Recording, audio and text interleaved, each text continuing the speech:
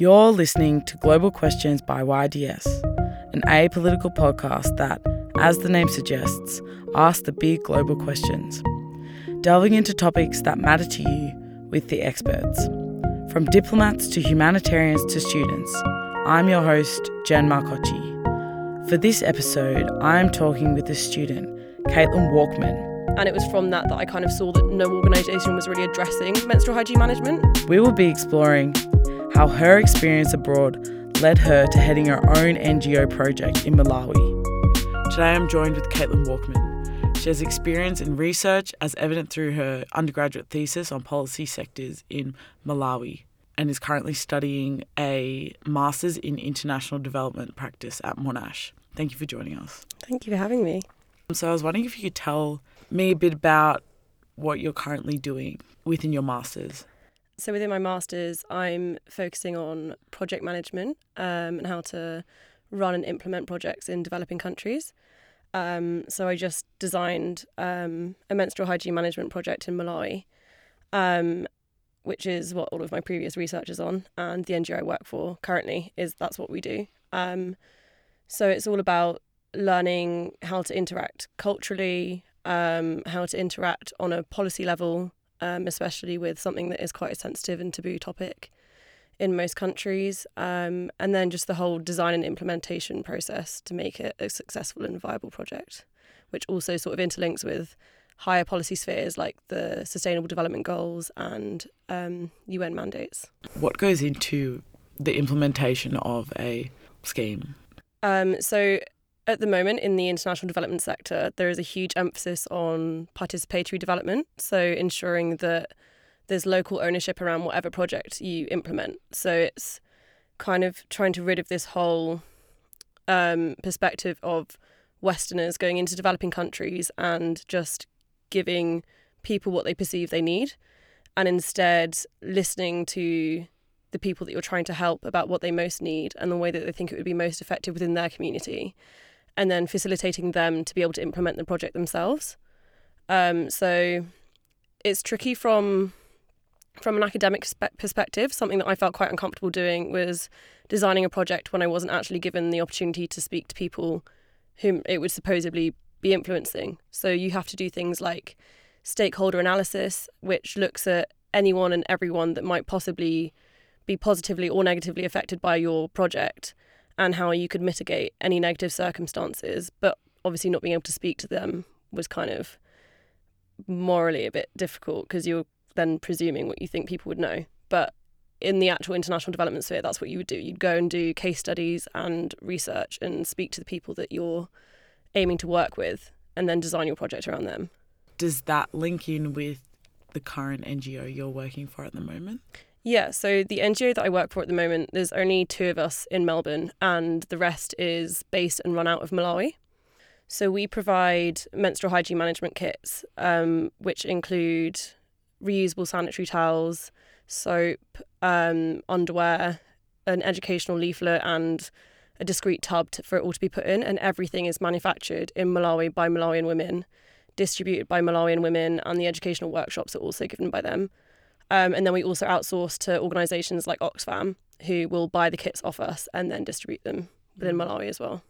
How many times have you been to Malawi? I've been twice now. Was it basically for your project or was it for other reasons? So the first time I went was after my first year of undergrad. One of my friends at uni was Malawian, and so I went to visit her. And then I kind of had this whole eureka moment over what I wanted to do, because I did history and politics for my undergrad, because I knew that I was interested in global issues and international relations, but I didn't know specifically what I wanted to do with it. I knew I didn't want to go into politics, didn't want to be an academic historian.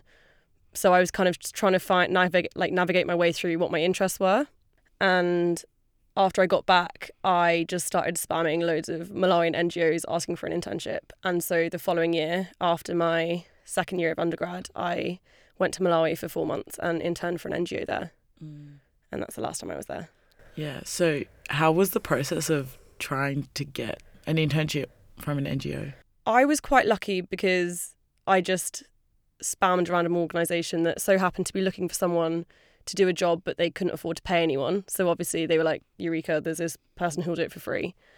But in general, I've found it harder since to get internships. So especially for UN internships, it's so competitive, and a lot of them are unpaid, and I can't always afford to kind of support myself through several months without being paid. And that's actually part of the reason why I'm doing my master's, is because I wasn't getting internships, either because I couldn't afford to fund myself or because I didn't have my master's. And there's so many internships out there that are still unpaid, but they want you to have your master's. Yeah, every time I look at those UN internships, it's always like 700 years of experience or yeah, exactly. Well, let's say or a master's degree or 10 years experience. And I'm always like, well, if I've got my master's degree and 10 years experience, I probably don't want to do something unpaid. Yeah. Like I've worked hard enough to get to this point. I should get a paid position. Yeah, it's interesting how it works. And I was thinking that the other day, like if you had 10 years of experience, like, why would you? You wouldn't really need, unless it's experience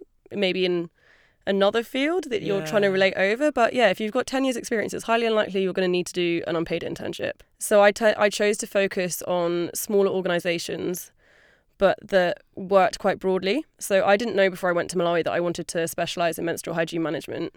The NGO I interned for worked across like a huge range of policy sectors. So from microfinance to agriculture to women's healthcare to HIV/AIDS prevention, malaria prevention. And I did their monitoring and evaluation. So I basically got to go and visit most of the projects and speak to the beneficiaries and collect data. And it was from that I kind of saw that no organisation was really addressing menstrual hygiene management. So we had WASH projects, which is water, sanitation and hygiene. And we'd gone to schools and built sanitary blocks that meant that they were gender segregated and that they were like more specifically designed for women and girls when they were on their periods, but we then didn't provide them with the materials they needed or address the social taboos around it. And the more I looked into it, the more I realised that there was not really any organisation that's doing this kind of holistic approach to it. And that's how I ended up researching it. So you went back to the NGO and was like, we need to do something in this area, and they were just like, sure? Or like, what was the process like? So I went back to the NGO and I made really good friends with one of the girls who's working in project support. And I remember just coming back really frustrated one day and saying, we're doing such good stuff, but it's not enough. But then the issue is, international development is frustratingly bureaucratic. So you can't just go back to an NGO and be like, you're not doing enough, so we need to do this much more. It's because of the funding structures and policy implications surrounding NGOs, it would have to come from, we'd have to submit another proposal, or there'd have to be a funding organisation that was willing to fund our project, or whatever organisation was funding that current project, we'd have to say, look, we want to do this much more. Can you give us the money for it? It's not always as simple as kind of just going in and being like, okay, this hasn't been done. There's such strict guidelines that you have to meet with donors that it's also really frustrating. You can't just kind of say, okay, this is a great project and we're implementing it really well, but there's more that we could be doing without the donor also being on board with it. Does bureaucracy get in the way often for projects? Yeah, a lot. And I definitely say in terms of menstrual hygiene management, it's a huge battle that we're facing at the moment, because all development projects and donations are really like rigidly structured around the Sustainable Development Goals. So if you're trying to pitch a new project and you generally have to say it fits into meeting this Sustainable Development Goal and this specific target by X, Y and Z, but there isn't even an explicit Sustainable Development Goal for menstrual hygiene management. There's one that says ensuring equitable access to water, sanitation and hygiene with an emphasis on the needs of women and girls, but that doesn't explicitly state menstrual hygiene management. So it's also harder in that sense, because donors will say, well, no, because we now can't report that we're explicitly meeting this Sustainable Development Goal, because it's kind of a bit all over the place. It's not really very specific. That's really weird, because when you say that, I think that your project fits underneath that equitable goal. Yeah. Because it's like emphasis on women and girls. So it's interesting that they'll like warp it to make sure that they can like definitely, I don't know, gain from it. Yeah, and that's the whole bureaucracy of the system, is that unless it's explicitly worded, then it's so much harder to try and convince, especially huge donors. So that's where their money should go. So were you a part of like were you a part of acquiring donors? Yeah, so I worked in, when we had calls for proposal, I wrote the research sections, which basically justified the need for that project within Malawi and why that donor's money would be so beneficial.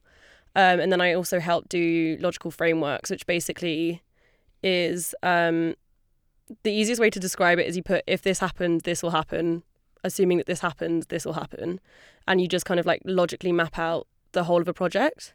And like the different options that could be the outcome? Or... Yeah, so you have to put every like aspect of the project, you have to assume that this positive or negative may happen. And if this happens, this will happen. And it's effectively meant to, it's kind of hard to explain without showing it, but it's effectively meant to work in a zigzag. Right. That forms the logic of the whole project. Yeah. Okay. And how long would that take you to make? It really depends. So for projects that were only targeting one area, so say, for example, a project that was building boreholes in one village, it wouldn't take anywhere near as long as a project that was providing genetically strained crops that can like grow when there's floods or when there's droughts, but there's like this many different crops in this many different villages, and you have to have the whole educational aspect. So it really depends how complex the project is. So I'd say for a relatively basic project, it'd probably only take a day or two. But it's also, again, with the bureaucracy, is it has to go from, say, head office to the field office and then back again to get approved. And it's all reliant on the previous research that you've done. So it can, if you've got all of the information that you need there and then, it can be a relatively quick process, but that's not usually the case. How are you enjoying your masters at the moment? I'm enjoying it because it's something that I've been really interested in. Like I said before, I didn't really necessarily want to do my masters. I just wanted to start working. I'm quite impatient like that. Once I know what I want to do, I'd rather just get on with it and do it. So I did have a slight lull after my undergrad when I was applying for loads of jobs, and the only reason I was getting rejected was because of not having my masters. So part of me is doing it out of necessity, also paying international fees, so it's incredibly expensive, but I've met some really interesting people along the way. And I think that's something that I love about this program in particular, is because it's development practice, we're not just covering a theory base, we're also covering the actual practical side of how to work in international development. And we have students from all over the world, and it's really, really interesting hearing their personal stories. So it's definitely been really beneficial in that part. How long is your masters? It's 2 years, but I got credit for 1.5 years. Oh, that's good. Yes, I can get it over and done with. That's so good. And do you think a lot of other people in your masters are in the same boat? Like they just need the masters to have it? Yeah, which is a real shame because it is such an interesting line of study. And it is also, I think there's two groups of people. There's people who have worked in international development before or have interned and have got experience in it and maybe feel like they're not necessarily being particularly challenged. And then there's people that have never worked in international development before, and this is an entirely new thing for them, which I don't know. I think the way I found it interesting is I've tried to force myself to do modules that I otherwise wouldn't have done.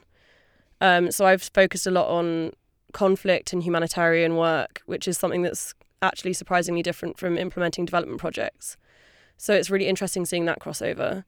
But yeah, I do feel like a fair few people are also doing it because they need their masters and they do just want to work. And where do you hope to end up with this masters and your NGO work?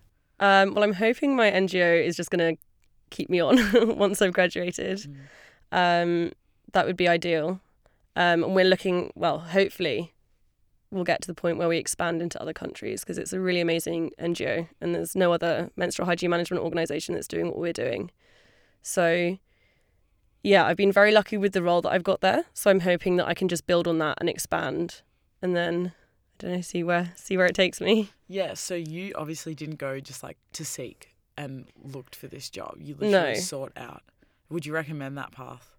Yeah, we were talking about this in a careers thing the other day and people were saying you can go on this website and this website to try and find jobs. And I mean, I suppose I've probably been very lucky, but I do have a habit of just spamming people until they reply to me and give me an opportunity. So even the way that I got this one was I emailed the Australian consulate to Malawi, just explaining my experience and asking if they had any internships. And he passed me on to my now boss. and she took me on as an intern, and now I'm getting paid for it. So been very lucky in that sense. But yeah, I would say if you know what you're interested in, definitely use Seek, use all of the careers websites, but also just put yourself out there. You've got nothing to lose. Like, as much as I've been lucky getting these internships and getting these roles, I've also been ignored by probably double the amount of people that have actually replied to me. And I think a lot of people not expect it, but they don't know how hard or how high rejection can be. Yeah. Like the rates, and they're kind of like, oh, I got rejected from all these companies, I'm just not going to try. But a lot of need to like value persistence. Yeah, it can be really demoralising. Yeah, I got rejected for every single job I applied for before I did my master's. Wow. Every single job, and it's so demoralising. That's crazy. Yeah, and it's a horrible experience. But then I think if I hadn't decided to then do my master's, I never would have come here. I never would have met the people that I've met, and I never would have the job that I've got now. So I do think it kind of all works out, but persistence is definitely key. What do you think your favourite part is about these projects you're a part of? I'm just weirdly passionate about it. It feels like such a weird thing to say you're passionate about, but I'm just such a nerd when it comes to my own kind of like niche sector, and it's something that I'm so passionate about and will happily talk for hours. My friends have a joke about like how long it takes me to start talking about periods when I meet someone new, and it's usually not very long. But I think that's part of it. Like, it's something that needs to have more of a conversation around it, and the reason it's such a huge social stigma is because people don't talk about it. So I'm going to just take it upon myself to talk to everyone about it. Awareness is also very, very key. Yeah, exactly. It's the first step towards actually like meaningfully addressing anything. For sure. And what do you think the biggest learning curve for you was whilst you were in Malawi or just through your studies? The biggest learning curve for me has definitely been how I'm perceived and how I represent myself within the international sphere. Because as much as I try not to perpetuate it, I am this white, privileged, educated woman who's going into these countries and kind of inadvertently asserting my knowledge over something that I really don't have a huge amount of experience over. So it was something that I found quite hard. Like, I was going in as the intern, and I'd get picked up in the morning to go and do our field research for the day, and all of the field managers would be like, okay, so what's the plan for today? And it was kind of just assumed that I knew what was going on. And it's something that even through my studies that I've been really researching into is whether white feminism kind of actually does people of colour a disservice, because are we taking a voice away from the people that we're actually trying to help? And that's why I really like the way that my NGO works, is that actually everyone we employ is Malawian. The NGO just would not function without them. It's just two of us behind a desk over here in Melbourne just overseeing the actual functionality of the organisation, but otherwise we really rely on all the staff that we have on the ground in Malawi. But yeah, I think I've had to definitely make more of a conscious effort in my writing, and when I speak about what I do, to not be seen to perpetuate this white privilege, I guess, that I just automatically have. Yeah, because as much as it's something that's really important and needs to be talked about, I don't want to be the one talking about it if there's someone better placed to talk about it. So yeah, it's definitely an interesting thing to try and battle. Have you experienced many other companies all talking about it, and it makes you check yourself and like the way you talk about the NGO in your projects? Yeah, I guess I've been lucky in the sense of the structure of all the NGOs that I have worked for. So the first one I interned for, they have offices all around the world, and it's kind of a mantra of the organisation that at least 80% of its staff has to be made up from people from that country. But then it was also like all of the white expats were the people in high positions. So, and I don't know how the employment structure works there, and I don't know whether they were chosen over someone who was local, or like there is obviously that inherent disparity between the ease of access we have to education in the West in comparison to access to education in developing countries. And there's definitely a lot more people coming through from their own countries and studying. Like, the amount of people on my course who are going to go back to their home countries and work in the international development sphere is amazing.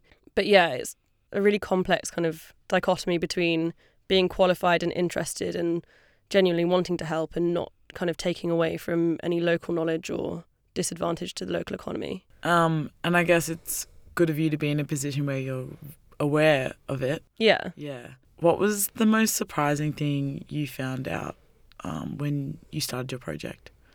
Just the sheer amount of cultural stigma around it, which sounds really stupid because we know even in the West it's not particularly normal to talk about periods all the time. And it was just But the amount of factors that come into play, it's not as simple as just giving women and girls sanitary towels. It's also, well, they can't be plastic based or they can't be a handout scheme because eventually that's going to run out, and there's not the waste disposal mechanisms capable of being able to to deal with an overflow of sanitary products.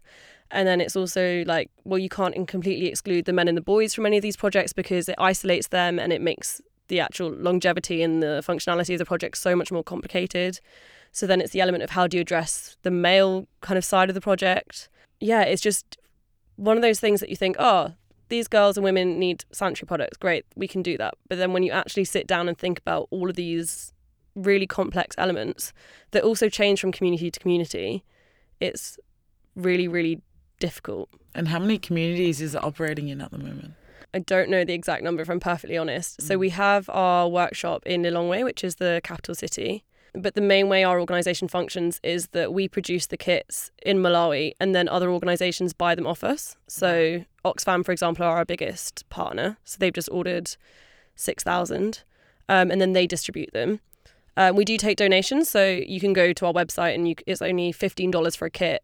And then we distribute them to local communities. But that's something we're trying to work on at the moment, is we don't have a strong distribution side just because our team's still quite small. We're still quite a young NGO, is that we rely from a distribution perspective from other organisations buying them off us. We work with a really great organisation called, I think it's called Fountain of Hope, and they are a rehabilitation centre for women who've suffered domestic and sexual violence. So any donations that go through them, they get the kits as well. So we've got our partners, but we definitely need to focus a bit more on expansion and getting the kits out there. What's the website called? It's www.gracepads.com. And your NGO is Grace Pads? Yes. Yeah. Do you love global questions? Then you'd be happy to know that we run events all through the year. Find us on your socials. Search Young Diplomat Society to keep up to date with upcoming events. When you were working in your first internship, did you work within more than one policy sector? Yeah, it was just one that I was like, it really kind of struck a nerve with me. And I don't know if it's just because of who I am. I've been brought up in a very liberal family. Scotland's relatively liberal when it comes to menstrual hygiene. Like, we have legally, all of our public bathrooms have to provide free sanitary products. So it's something that's kind of always been within my peripheral vision, I guess. But I think it was also a slight element of shame of just, I never actually thought about this. And then I kind of felt guilty for not thinking about that and checked myself. And I was like, oh yeah, we are so privileged that we just can drive down to the shop and get some sanitary products whenever we need them. And we can still go to school and we can still work. And like, if a man finds out that we're on our periods, it's not the end of the world. And it was more this internal like, I really didn't think about that. That's really bad. And then looking more into it and realizing that also the international community hasn't really thought about it. There's not much going on for it. And I was also at the time trying to find something to write my thesis about. And I went in with this really broad proposal about, I think, something to do with poverty and how it affected access to education, which is obviously a stupid thesis idea because there's so many elements to that. And I also looked into academically how much had been written about it, and there is so little out there. So I was like, okay, this feels like, I have a habit of making things difficult for myself, and I was like, I'll go and research and write about the thing that no one really researches and writes about. That's good though. You're going to lead the way then. Hopefully. We'll see. Yeah, so what was it like working in the other sectors? Yeah, it was really interesting. It was an interesting experience for me because I felt like I was kind of thrown straight in the deep end, which is kind of how I function with everything. So yeah, I found it a bit tricky sometimes when I was going in and doing these interviews on things that I didn't really know a huge amount about. So microfinance, for example, I don't have a huge amount of knowledge around it, but I kind of utilised the use of having all of our field staff were also local. So when they'd pick me up in the morning, everywhere in Malawi is like 80% of the population is rural, so it takes hours to get anywhere. So I'd spend those hours learning about the project and I'd read up on all of our organisational material before. But yeah, it was really interesting because as much as Malawi is a really, really tiny country, its climate is so diverse. So there was a huge, I think it was a tropical cyclone called El Nino a couple of years ago, and half of the country experienced extreme flooding and the other half experienced extreme drought. So even just as an organisation that works throughout the country, having to kind of change your approach and work out what each community needs is a logistical nightmare, but it's also really, really interesting. So yeah, it'd be interesting going like 1 week to villages that had suffered extreme drought, and then another week to villages that had experienced extreme flooding, and kind of just having to, but it was like similar projects. So especially for the crop diversification projects, that was really interesting, trying to work out the approach to it, and then from my data, like how my data differed. And that was another thing that was also really interesting, is I didn't speak the local language. I learned enough that I could introduce myself, but I had a translator the whole time I was conducting interviews, and I've never worked with a translator before. So it was also this kind of trust issue of like, they'd speak to me for ages and then he'd summarize it in like 20 seconds. And I'd be like, well, they probably did say more than that. And then the whole cultural... And that could change your data. Yeah, exactly. I was like, are you actually providing me with like exactly what they said? Because summaries obviously are great in the sense of time management, but if someone was speaking for ages and they were obviously getting quite passionate about something, and then I was summarised it in 20 seconds, it was quite like frustrating, because I wanted to empathise, I wanted to know what was going on. And then also navigating, there was a lot of circumstances where we'd be interviewing men and women together, and the women would speak to the men first and then the men would relay it. And I remember asking, and I think it probably made me sound so ignorant, but I remember asking, can we split the men and women up? And I'm not thinking about how that might be really offensive or culturally, I don't want to say dangerous, but harmful or something. And I remember the other field managers had to pretend that they were interviewing the men about something else. So they got them to go and show them all the crops or something so that I could speak to just the women. But even then, my translator was still a man. So I'm not saying that he wasn't giving me what I would hear from a female translator, but I did find that when I did have a female translator, the kind of information I was getting was different. There was still a cultural issue there. Yeah, hugely. There's a huge gender disparity in Malawi. One final question. If there was one thing you wish you knew before the experience of being a part of an NGO, what would it be? Oh, that's a very good question. I guess maybe just knowing how much you are going to get given, like how big your plate's going to be. Because even when I started interning at the NGO I work for now, my role was so undefined that I was kind of like, okay, I have all these things to do, but what's my actual purpose? So like for my first internship, I was taken on as a communications intern, but then I ended up doing monitoring and evaluation, which was great, but it was also kind of like, because it was also my first experience working in international development, and I didn't really know what I was doing, to also not have these kind of strictly defined guidelines of what my role was. That made it a bit more complicated. So I'd definitely say always try and get a terms of reference for what your role is, and if it expands, then great, but always make sure it's clearly defined. Thank you so much for your time, and I've really enjoyed talking to you and hearing about your experience in Malawi, and I'm sure our listeners enjoyed it as well, so thank you. Thank you for having me. No worries. If we've sparked your interest or you want to hear more about a certain topic, contact us via our socials, website, or the link in the description. This is Global Questions, and thanks for listening.